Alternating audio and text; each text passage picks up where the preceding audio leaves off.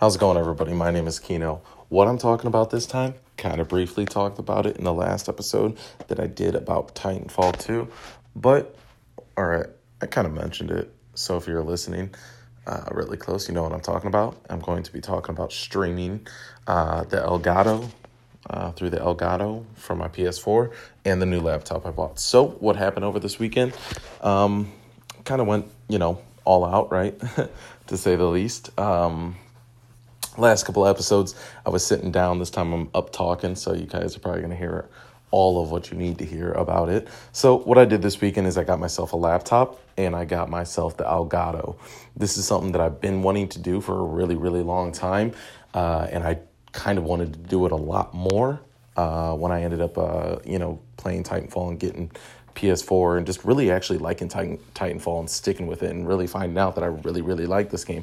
Then I seen that it was a very small community on Twitch that does it, as well as there's not too many people that still play it, but there's, enough of a following. So I got into it. So what I did is I bought that new laptop and I bought that Elgato. What I ended up getting was an HP, you'll actually see it on my Twitter if you go check it out, was an i3 HP touchscreen, and I was really upset because there's a crappy ending to the story, but it gets better.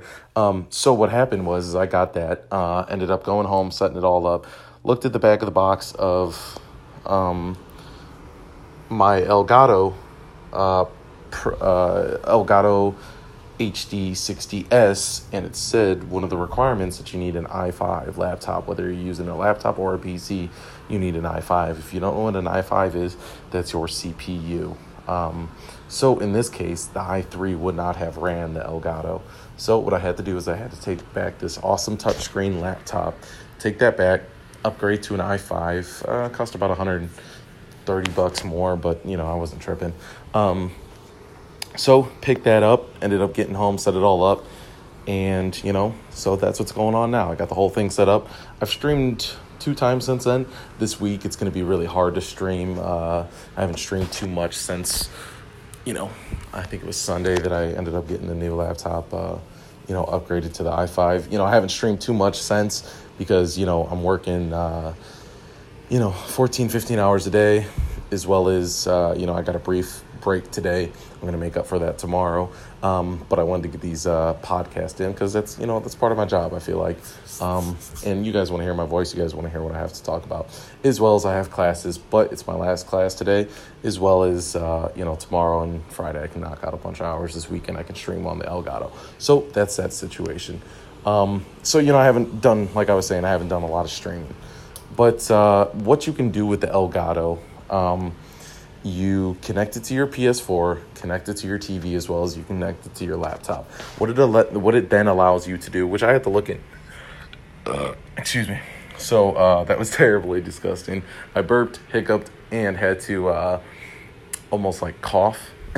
Anyways, crazy. So what you can do with the Elgato, it allows you to record your gameplay, which I have to look a little bit more into and set it up so I can put it at the right file on my computer, but that's what I wanted to do. One of the big things is record the gameplay, chop that down, make a montage video of a bunch of kills and awesome things, and put that on YouTube. The other thing is that it's well known for is you can stream onto, live stream onto Facebook, live stream onto YouTube, live stream onto Twitch.